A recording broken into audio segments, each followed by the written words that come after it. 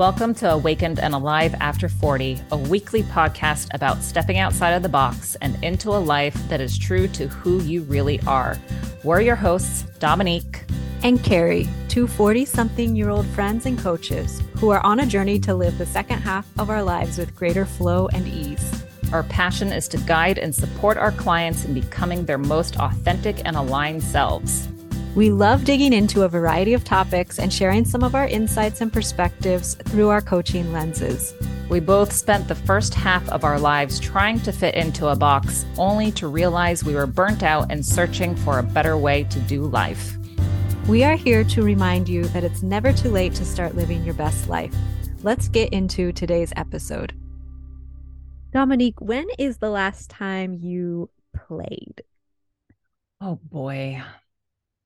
Well, I did go outside and do some cartwheels yesterday. I love that. Yeah, totally did. Because maybe last summer, I was like, you know what? I used to love doing cartwheels. I was a gymnast for a little while. I'm like, why have I not done that as an adult recently? And that's when I first started to think more about introducing more play into my life. Dominique and I have talked about, just the two of us, and separately we have had a lot of thoughts about this topic because it's so common that once we reach what we deem as adulthood, that we stop playing. And when we say play, I mean the way kids play. And the play might even stop before adulthood, because I think high school really might be when it stops. Yeah. Because we think we have to get serious and we have to focus on school and studying and getting into college and, following this path that's been shown to us. And we don't really look at it in our society as being appropriate for teenagers to still play and goof around the way we see little kids doing. And so we know how important play is to childhood development for children to partake in order to really be able to understand how to interact and socialize and learn. Play is an integral part of that, but it's something that we think we need to let go of and not participate in once we are adults. And I think people are starting to realize that's just not true. Yeah. And I feel also that when we start to cut play out of our lives, we're cutting out so much of our creativity as well. And that's when I've been most inspired within my own creativity. And creativity doesn't have to be just oh, you know how to draw and paint. It literally is anything that stimulates inspiration and ideas. So it can be hands-on, physical, building and creating something, or even just writing, or simply doing something for fun, which my cartwheels, I feel like that was pretty creative. Very creative. And just think about what a cartwheel physically is doing for your body. You're going upside down, which is not something we do regularly as adults, but kids are hanging upside down and playing upside down all the time. And so you're literally seeing the world from a different perspective. Who knows what kind of creative juices that can get flowing? Absolutely. And because I so strongly believe that we're energetic beings, energy guides us in everything that we do. And if you kind of look at the feminine and masculine energies, when it comes to the masculine side, that's the working, the doing. And that is something that I lived a lot of my life really focused on, was the masculine energy. And you don't have to be male to have just masculine, male, female, we all have masculine and feminine energy. It has nothing to do with the sex. But when it came to my own life, and as I mentioned last summer, I decided, hey, I need to introduce more play. That's because I was always so serious and so often just in work mode and needing to do something. And I lost my creative edge because of it.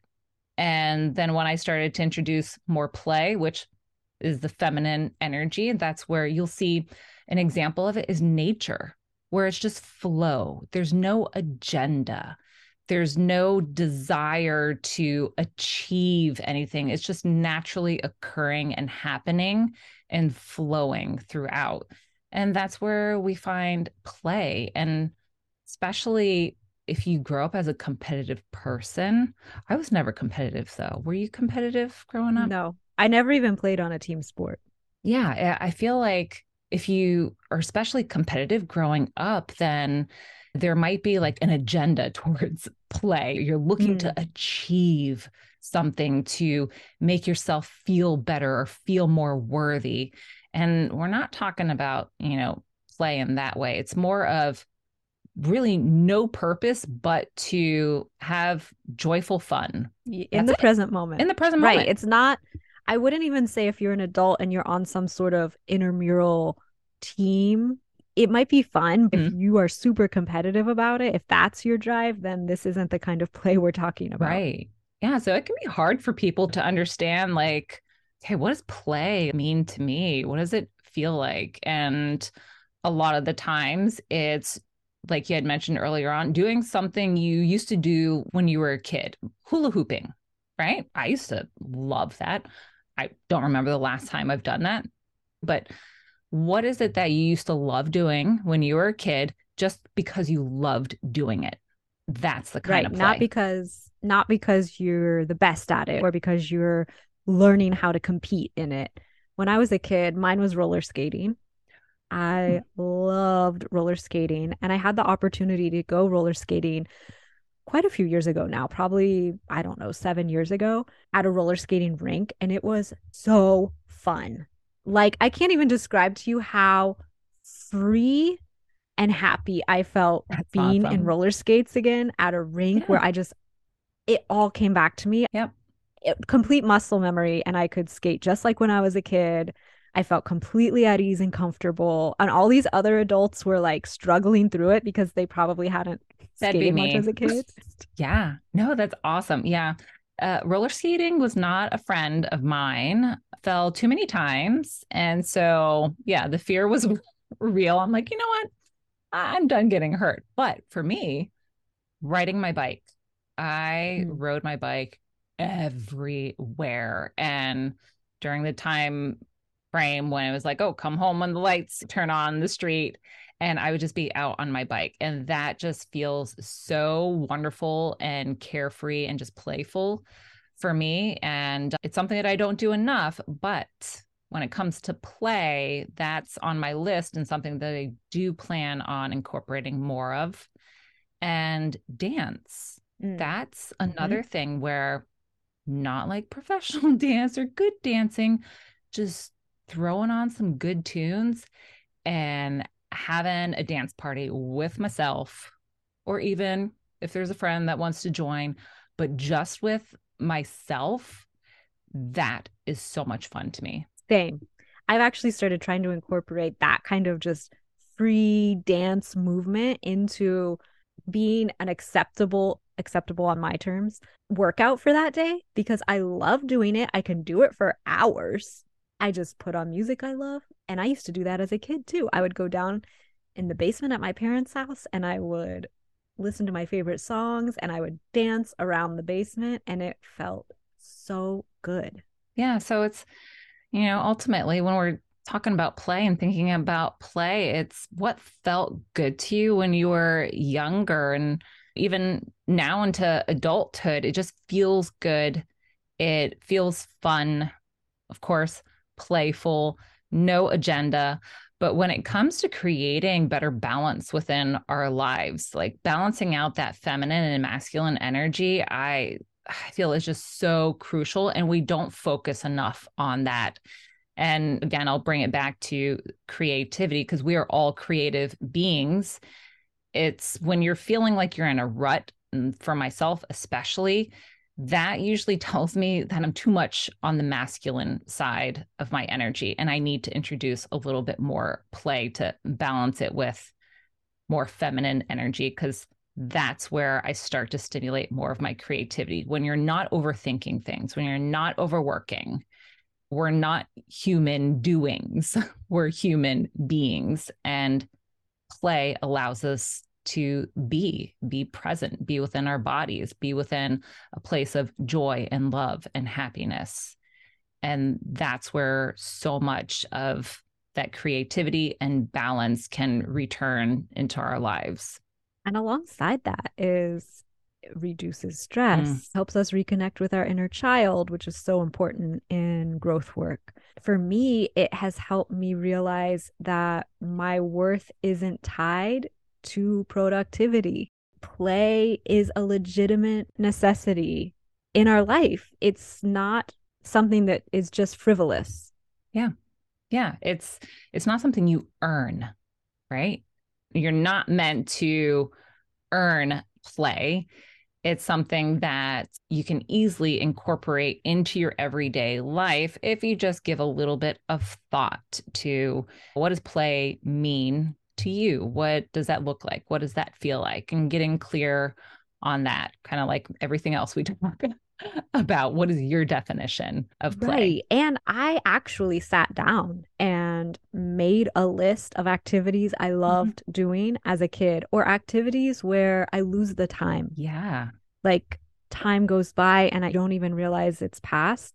And I think for me, that exercise was really great. And now I have this list where if I have a free 30 minutes or hour, rather than scrolling social media or zoning out in front of the television, I can partake in one of these activities that I know, even if it doesn't generate a creative spark, I know it's going to make me feel great and at the minimum, reduce some stress. Yep, absolutely.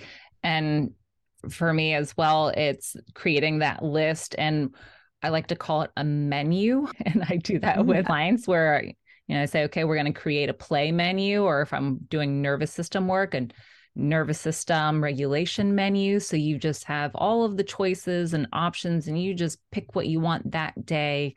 And yeah, when it comes to management of anxiety as well, that's something where I will go to my play menu and pick off of that, and just anything that gets me out of my head, out of my mind, and into my body. And that's going to be a mix of the play. Yoga, I know we've talked about before. That's a big one for me. And sometimes that's when I'll incorporate yoga as play too. If I just want to try something totally different and not expect myself to be perfect, but just have a little fun and be silly with certain poses, that'll be a little bit of my play for the day. It takes like just a few minutes. Sprinkle a little bit of play into your day, and it can completely change your life. And it doesn't even have to be movement oriented necessarily. Like as an adult, going back and rereading a book you loved as a kid can also create these same feelings of just doing something because you love it. I like what you said about getting out of your head and into your body. And I think it's also important to say that play not only brings us back into our body, but also back into our heart, because it's like back into that innocence of childhood when we didn't have these adult expectations placed upon ourselves. And we truly were living from our heart. We were coming from a place of love. And in order to continue on that path, that is a reminder for us when we do incorporate play. That's a reminder that we came from a place of love, and it's all about continuing to live from that same place of love.